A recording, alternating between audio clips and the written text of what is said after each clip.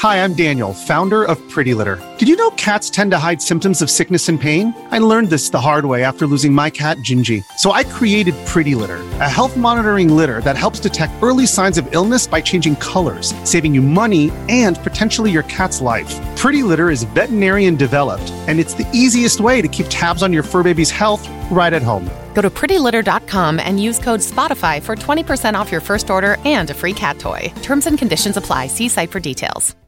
This episode of True Spies contains descriptions of violence, including torture, that some listeners may find distressing.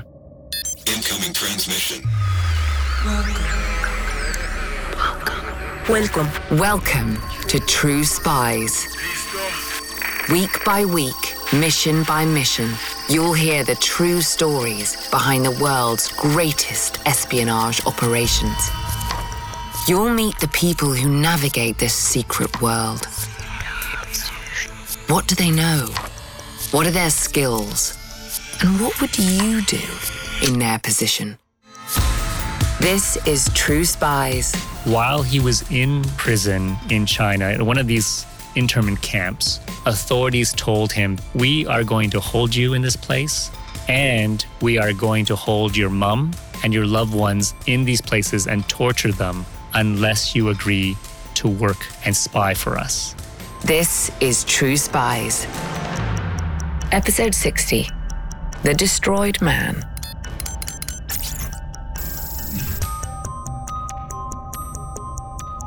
Behind closed doors, a reluctant spy is made.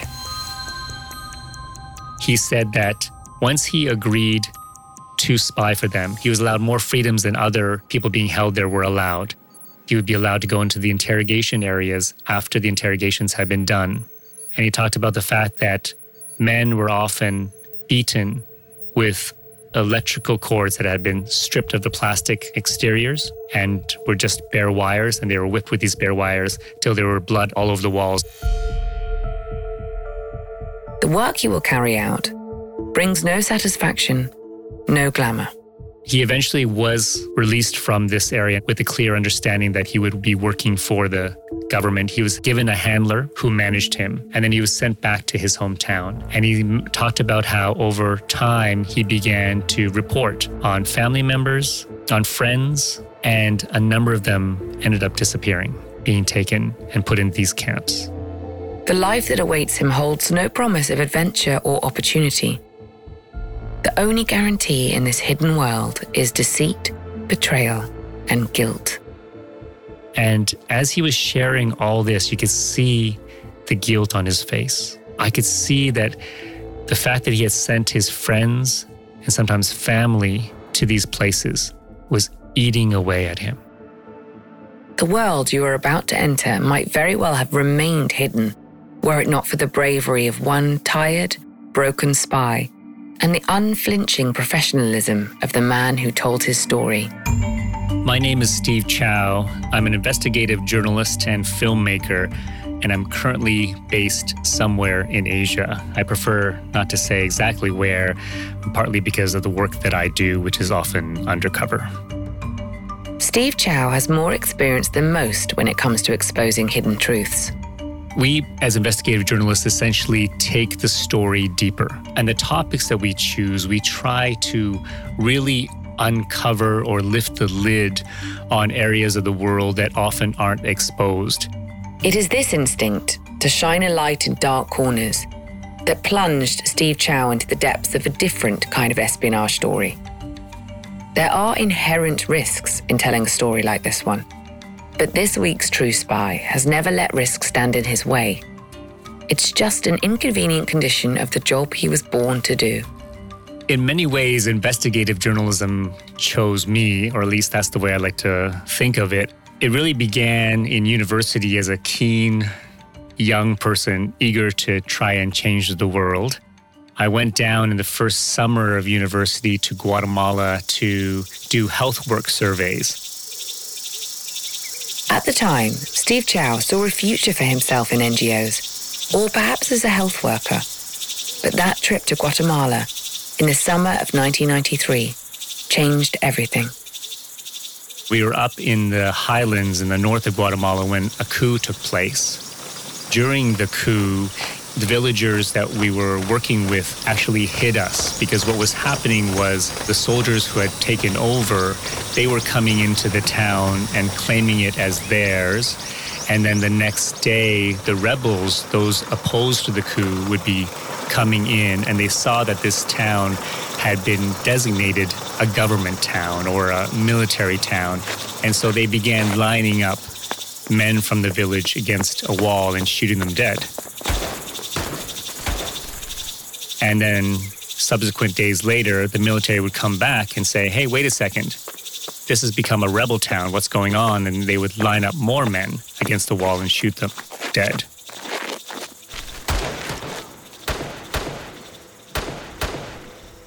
The violence left Steve Chow stranded in rural Guatemala for weeks, unable to do anything but watch in horror, until finally the coup fizzled out and he was able to return home. When we finally got out of Guatemala, I remember being in the plane headed back to Canada, where I'm originally from, and I picked up the Time magazine in the plane, and it was several weeks old. Buried in the pages of that out-of-date magazine, a strange, unsettling report. In the section that said, This Week in News, it talked about this coup in Guatemala and called it a bloodless coup. And it was at that moment that I thought, you know what, there needs to be more people in the world, more journalists, more reporters in underreported areas, shining a light in dark places, exposing what is actually going on. When he graduated from university a few years later, Steve Chow wasted no time in putting his money where his mouth was. As a young, hungry broadcast journalist, his first big break came when he exposed an international ring of drug dealers, smuggling teenagers from 2 villages in Honduras all the way to the streets of Vancouver to sell crack cocaine. I remember after reporting on that first story, I could hear in my ear my producer saying, as soon as I was finished my live, "Congratulations, you're now an investigative reporter." His next investigation began with an enigma, a rusty fishing vessel arriving onto the shores of the west coast of Canada. And we soon learned that on that vessel were hundreds of asylum seekers. Chinese asylum seekers, to be precise, from villages in the Fujian province.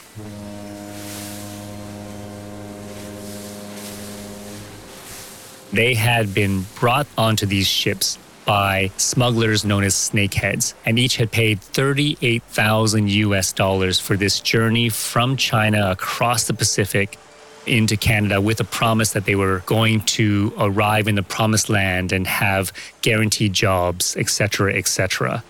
The reality of their voyage was quite different. In that investigation, we learned a lot of horrors. The fact that, many people died on that journey, that they were living in abject conditions on those boats.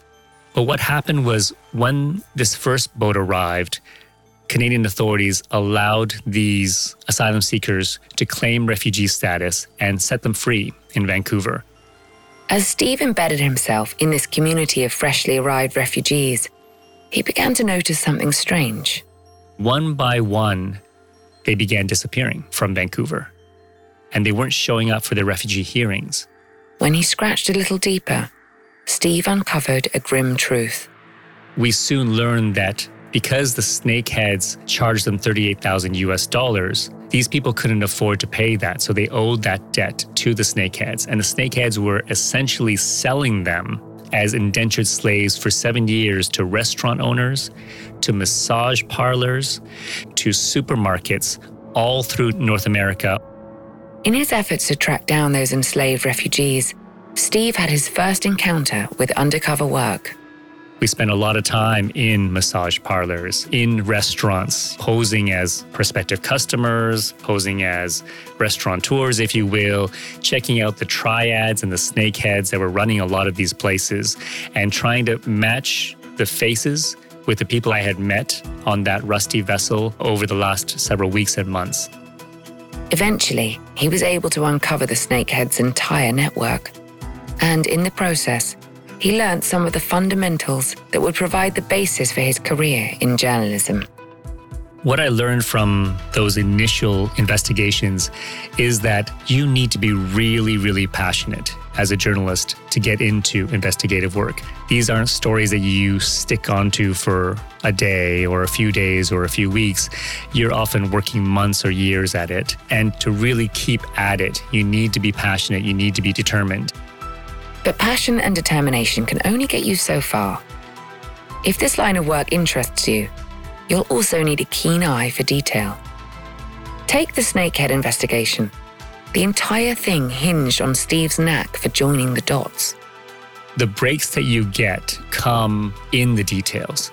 It might be just a few words that an informant tells you or mentions to you, and you click in your head and go, okay, that little piece of information actually relates to this other informant's information where he told me this was happening.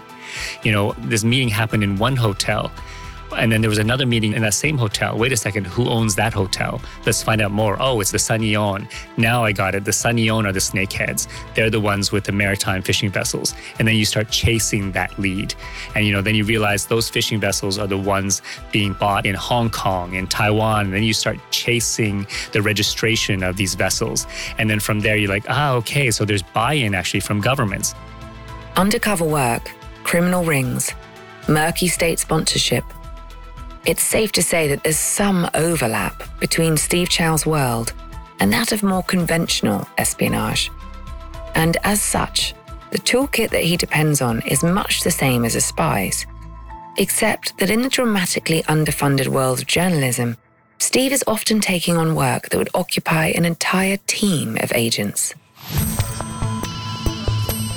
So another of the features I believe an investigative journalist needs to have is the ability to multitask and be able to do everything across several different fields, whether it's the technical, understanding how to operate hidden cameras, understanding how to protect yourselves from deep surveillance on your phones, on your computers, how to do counter surveillance, how to know when you're being followed, to the straight gumshoe journalism, knowing how to ask questions, knowing how to interview informants, how to get their trust, to the storytelling part, knowing how to make sure the hidden camera is filming beautifully so you get that shot when you're talking to a criminal. So that explains the mechanics of a job like this. But it does little to illuminate exactly why someone would carve out a niche in this small, under-resourced world. I'm sure all of us have stories in our youth that sort of pinged in ourselves and we had a desire to make the world better. In my case, it was watching my mom being abused by my father and then seeing court and legal system at the time that was more skewed towards males, more patriarchal, if you will. I can definitely say that justice is a big part of what drives me as an investigative journalist. Over the years, that desire for justice has guided Steve Chow through countless explosive stories. He has exposed international wildlife traffickers, criminal organizations, corrupt businesses. He is reported from the streets of Cairo during the violence and turmoil of the Arab Spring. And for the past 2 decades, he has spent much of his professional life reporting on one of the world's foremost emerging superpowers. In the early 2000s, I was working for a Canadian network, CTV, and I was sent to Beijing as the Asia bureau chief. While he was stationed in Beijing, Steve grew acquainted with the limitations around where he could report freely and where was out of bounds. While China at the time, and even now, allows for international journalists to be based there, they really do have careful areas where they try to control the message as much as possible. And that level of sophistication, that level of control is not seen in much other parts of the world. So how did that sophistication announce itself to the young, ambitious journalist covering stories there? I lived in a diplomatic compound right in the heart of the city, and it's where a lot of journalists actually lived. And, the government would make it clear if they were unhappy with you. Sometimes we would run an expose on, say, tenants being evicted ahead of the Olympics. And if they were very unhappy with you, they would let it be known that they would start following you. So as soon as you left the compound, there would be 2 or 3 people that would stay, say, 20 meters away from you, or they would be sitting in a car and they'd follow your every move. And they would jot down and note anyone you'd spoken to. That was the very overt message from the Chinese government. In his time reporting in China, Steve began to get used to the constant background hum of surveillance. You would know that your phones would be bugged because you hear the click, click, click, click of the fact that they were routing your calls. But then there was also a lot of the more covert ways that they would follow you everywhere you went. I remember cases of, going to another city and all of a sudden going, hey, wait a second. I recognize that person in the restaurant. I saw him or her in the previous city where I was at. Or, wow, this cab driver that just picked me up, he looks very much like somebody else that I had just seen in the previous city. That makes life very difficult for investigative reporters like Steve, though he's never let it stand between him and a story that needs to be told. And in his years covering China, one story has demanded Steve's attention time and time again. One of the most memorable investigations included a look at the treatment of Uyghurs in the western part of China. If you followed the news in recent years, you'll have heard more and more about China's Muslim Uyghur population. Uyghurs are a Turkic ethnic minority group in China. They've been around for centuries. There's about 12 million in terms of population in this special region known as Xinjiang. And what we saw from 2004 when I was based in Beijing onward from there was this increasing control, if you will, by the Chinese state over the Uyghur population. It might be international news only recently, but the tension between the Chinese state and Xinjiang's Uyghur population goes back decades. In the 90s, things threatened to boil over. The Uyghurs were getting increasingly upset because their area, Xinjiang, was being flooded with Han Chinese, ethnically Mandarin Chinese, people from other parts of China. And it was the ethnic Chinese that were getting a lot of the opportunities when it came to business ownership, when it came to work with the government. And the Uyghurs were being pushed further and further to the recesses of society in terms of opportunities. So there was a growing anger. And the way the government interpreted that, we understand, is they started seeing them as a threat. And remember, this is in the late 90s, before one event stoked the fire of anti-Islamic rhetoric the world over. And then 2001 happened. And we saw the attacks on the Twin Towers in New York, and it was an Islamic-backed attack by Al-Qaeda. And so the Chinese then began seeing this Turkic ethnic group, the Uyghurs, as a terrorist threat because they were Islamic. And the truth is, some members of the Uyghur community had become radicalized. There was a splinter group known as the East Turkestan Islamic Movement, ETIM, that really had been fighting for independence in that area. From 2010 to 2014, yes, we saw a growing level of attacks from these groups. The response to these attacks has been the subject of intense speculation by the world's media. What we saw happen in the last several years is this huge ramping up by the Chinese government of control in Xinjiang. Over the last several years, according to a lot of the analysts, this has been well documented, the government has set up 380 what's been called as internment camps for Uyghurs. And these camps are barbed wired. There are security towers. These are locked facilities. Essentially, in the words of some of the Uyghurs we spoke to, these are prisons. The government denies this, saying that they are simply vocational training centers where Uyghurs are allowed to learn new skills, and they're there willingly. More than 1 million Uyghurs are believed to be detained. Over the past few years, journalists like Steve have attempted to expose the conditions inside these facilities. We've seen the US government, the Canadian government, and others come out to describe what's happening in Xinjiang as genocide. And what we've seen in our investigations is that there is a large degree of that. That according to the witnesses, many of the women being held in these centers are being forced to be sterilized. We understand by the census that came out recently that the population in Xinjiang has, in terms of growth, it's actually plummeted. It's negative growth. And so, when you look at the UN markers for genocide, a lot of what is happening in Xinjiang hit those markers. So that's the bigger picture. But for Steve Chou, understanding the scale of this phenomenon is only part of his work. We felt that we needed to get deeper into the story of what was happening. We wanted to ensure that we were getting an accurate picture, and we wanted to hear from the other side. We wanted to understand more clearly from the Chinese side, if you will, in terms of what was being ordered, what they were essentially carrying out. But getting a detailed account of what was happening proved to be nearly impossible.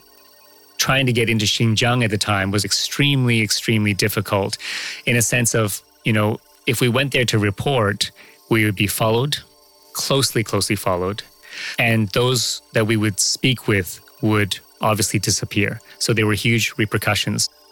The potential for collateral damage was too great. So we decided that, we needed to find people who had left China to speak to. This was truly a global search, and we had to be very careful because we also knew and were told by many Uyghurs that the Chinese government had spies throughout the community. These whispers of espionage within the Uyghur community troubled Steve deeply. They meant that even outside of China, his inquiries could send shockwaves rippling through the Xinjiang province. So we tried to keep it very hush-hush. We began our exploration in North America. Then we ended up in Geneva, meeting other contacts. And we were asking who perhaps has worked for the Chinese government as a spy? Who in the community can we speak to? And that was the question we asked a lot of our informants and the people that we had met. Eventually, everyone kept saying to us, go to Turkey. You'll find your answer in Turkey.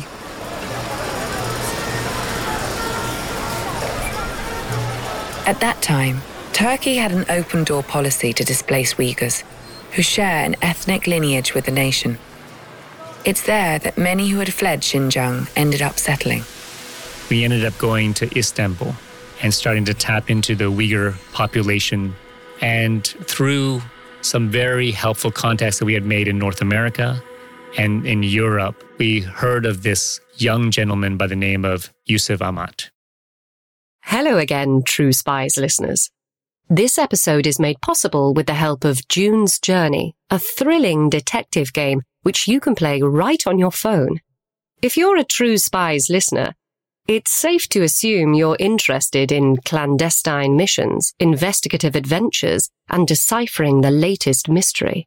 You can find all of this in abundance and more in June's Journey. In the game, you'll play as the plucky June Parker, an amateur detective in the roaring 1920s. Poor June is set to investigating in order to find the truth of her sister's untimely murder. I don't want to give too much away, because the fun of June's Journey is seeing where this twisting story takes you. But I've just come to a grisly conclusion, thanks to working alongside other real players online as part of a detective club. Take heed, though. Not everyone wants to be June's friend. Discover your inner detective when you download June's Journey for free today on iOS or Android. Every day in America, 60 million packages are delivered, but we don't always know what's inside. He bent down to pick the package up. That's when the device detonated. Danger is everywhere, and no one is safe in Austin, Texas, as law enforcement hunts a serial bomber for 19 days. From Sony Music Entertainment, Campside Media, and Pegalo Pictures, this is Witnessed. 19 Days. Subscribe on Apple Podcasts to binge all episodes or listen weekly wherever you get your podcasts.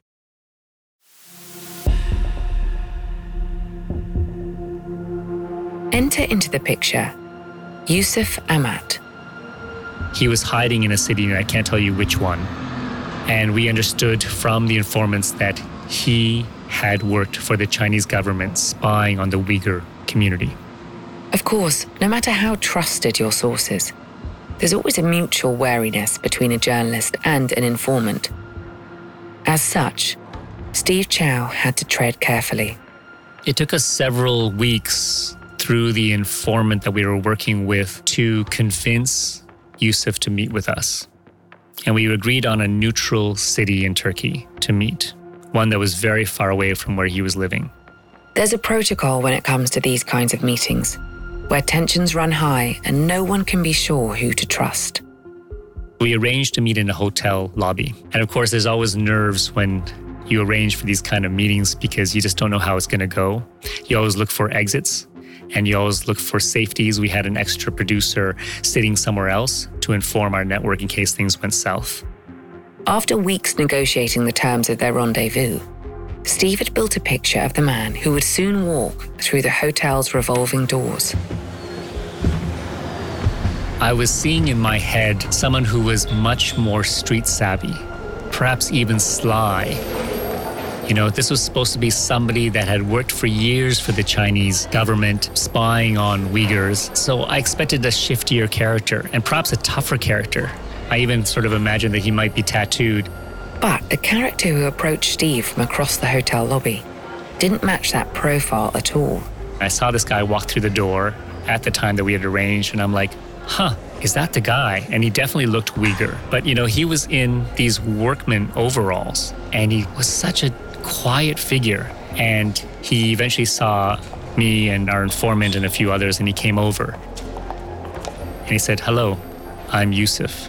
He was so soft-spoken. And I thought, is this the spy working for the Chinese government? In this game, trust is a dangerous thing to throw around.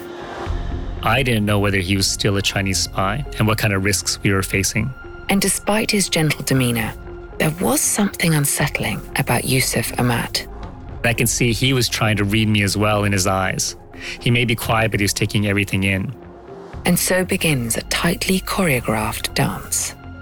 We went to the restaurant, sat down, and we just sort of spent the first half hour to 1 hour just feeling each other out. Steve has to determine, first and foremost, whether he believes Yusuf's story. And Yusuf, for his part, must decide whether to place his trust in the man claiming to be an international journalist. He didn't know whether we were working for another state or working for the Chinese government. There is no science, no methodology to a conversation like this one. Each man must be guided by his own intuition. By the end of the hour, I think there was a level of trust between us. I believed his story, and I think he believed that we were people he could trust to share his story with.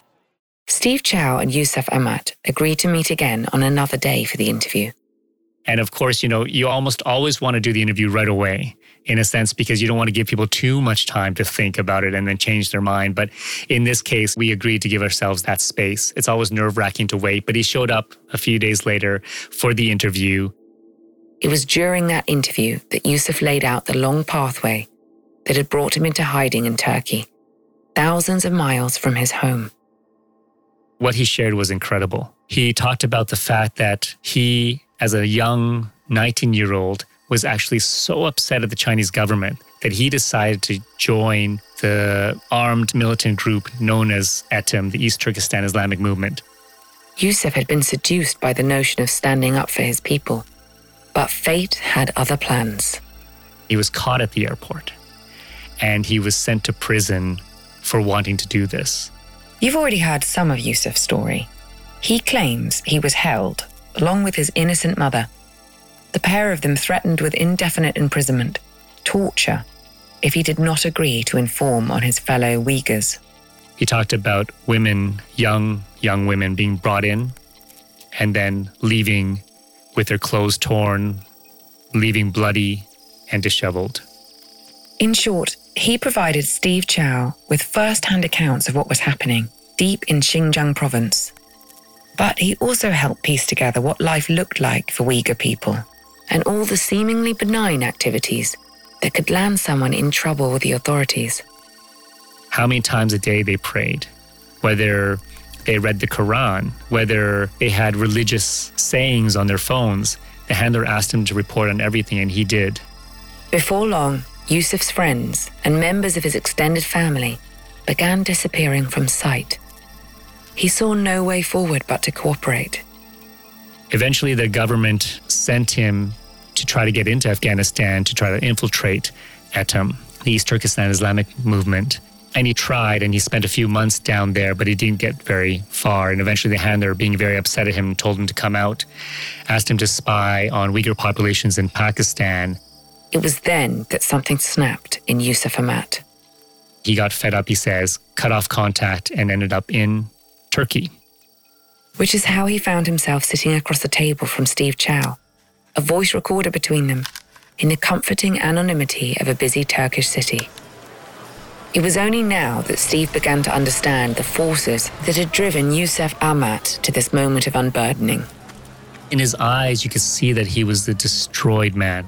He had done so much wrong to others that no matter what happened, he felt he really needed to make it right.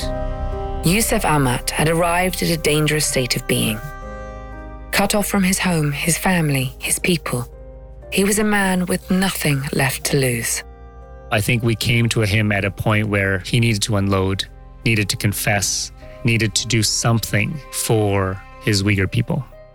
The interview left Steve Chow in no doubt that Yusuf Amat was telling the truth, but he still had to go through the painstaking process of corroborating Yusuf's harrowing account, which was no mean feat given the circumstances.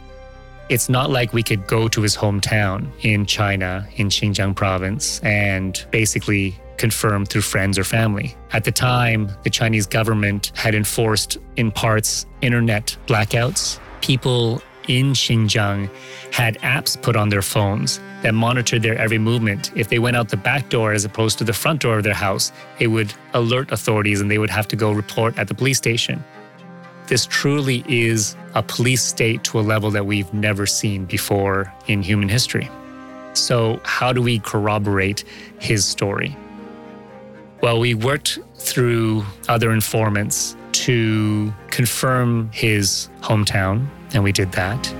We also really grilled him on the details of places where he had been to. We looked at Afghanistan and his description of where he had gone. And then I talked to my US military contacts, my NATO intelligence contacts, to confirm whether that area where he said he was a place where ETM was believed to be hiding out in. And bingo, that all checked out.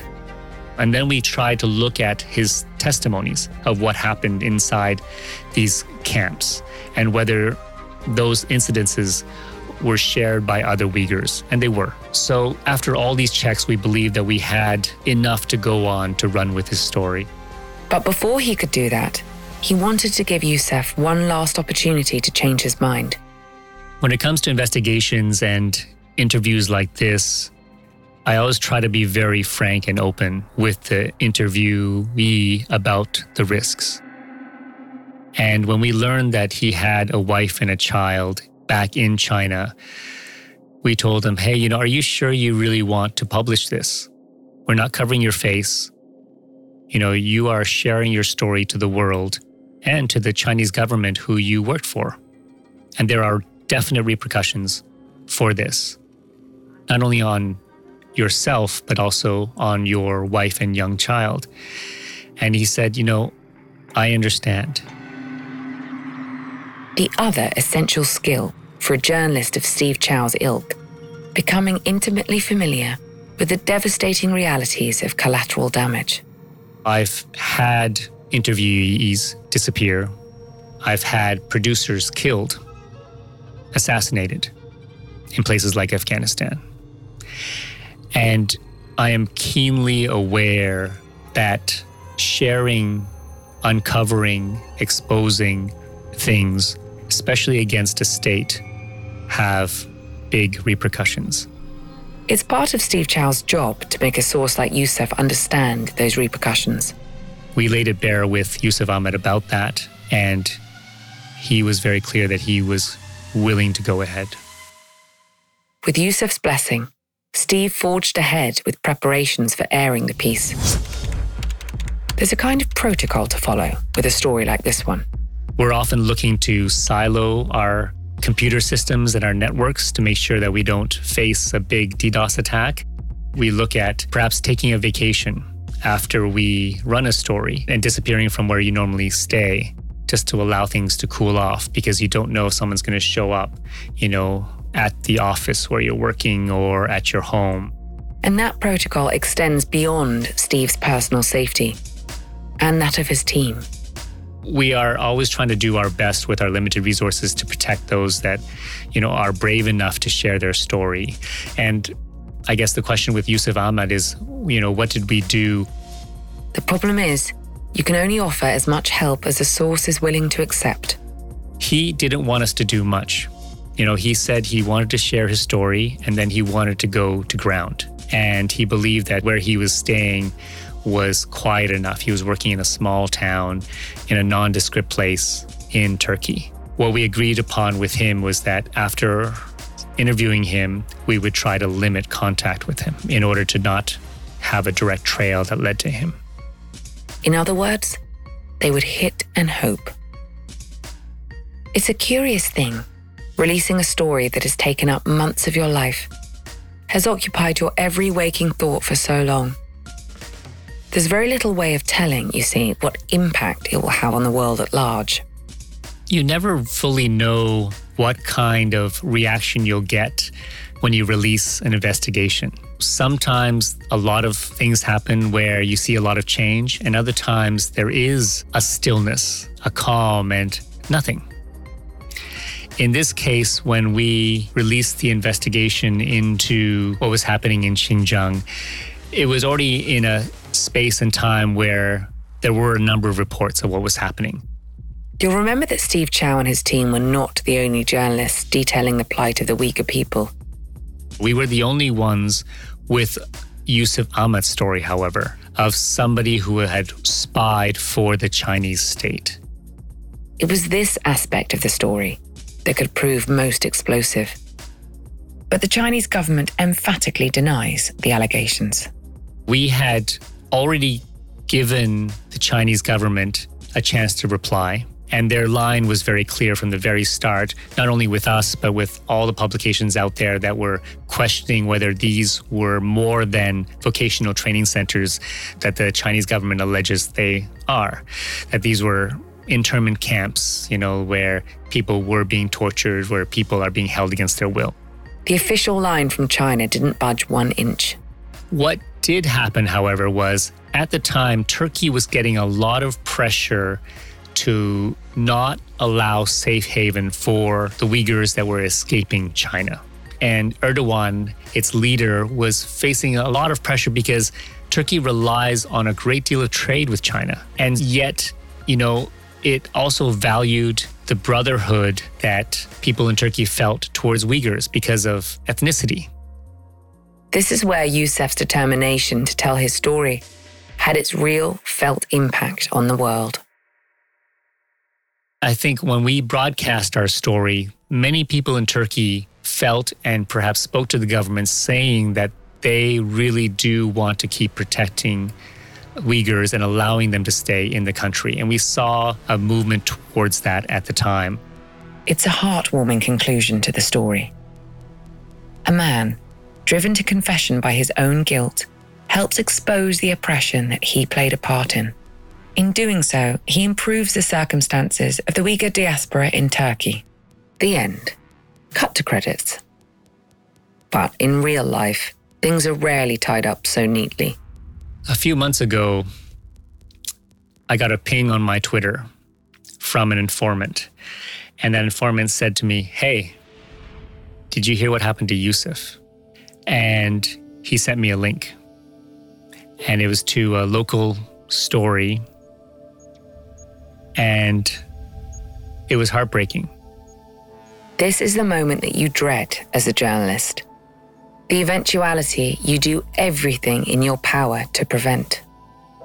Yusuf Ahmad had gone to visit friends in Istanbul, in Turkey. And as he was leaving that friend's home, 2 men met him in the stairwell, and one of them shot him. Yusuf Ahmat survived his encounter in Istanbul, barely. He remains paralyzed after the shooting. For Steve Chow, the event served as a potent reminder of the ways his stories, his words, become tangled up with the lives of his subjects. But for Yusuf, the attack was less of a shock. In the time after our interview, I said to him, well, what do you think will happen to you? And he said, somebody's going to come after me. And if it's not the Chinese state, then it's going to be other Uyghurs who felt I betrayed them. And he goes, Uyghurs have every right to come after me because I really betrayed my own people. For Steve, it brings to mind a piece of advice he heard often enough as a young journalist. Many people have said to me throughout my career, you have to distance your emotions when you're doing investigative work. You have to not feel so much because there's going to be a lot of pain and suffering along the way because you're going to see people get hurt when you expose wrongdoing. It's advice he would have good reason to subscribe to, given all that's happened over his turbulent career. I've had good friends killed. I've had people injured, harmed, beaten up, threatened. But Steve Chow sees things differently. I don't believe that we as journalists should distance our emotions.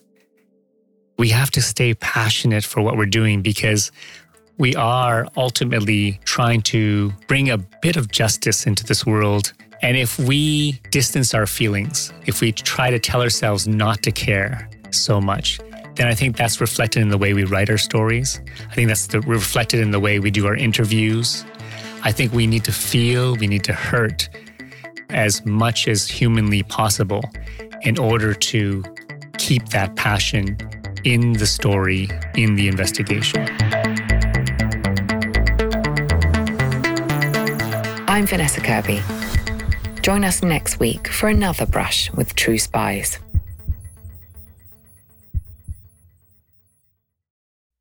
In the 1970s, John Todd burst onto the evangelical scene with a shocking tale. He claimed to be a former witch involved in a then unheard of secret organization called the Illuminati and urged Christians to prepare for a violent world takeover. First of all, the number one weapon in everybody's home should be a 12-gauge pump shotgun. Hear the amazing story of one of the originators of the modern-day conspiracy theory. From Magnificent Noise and Sony Music Entertainment, this is Cover Up, the Conspiracy Tapes.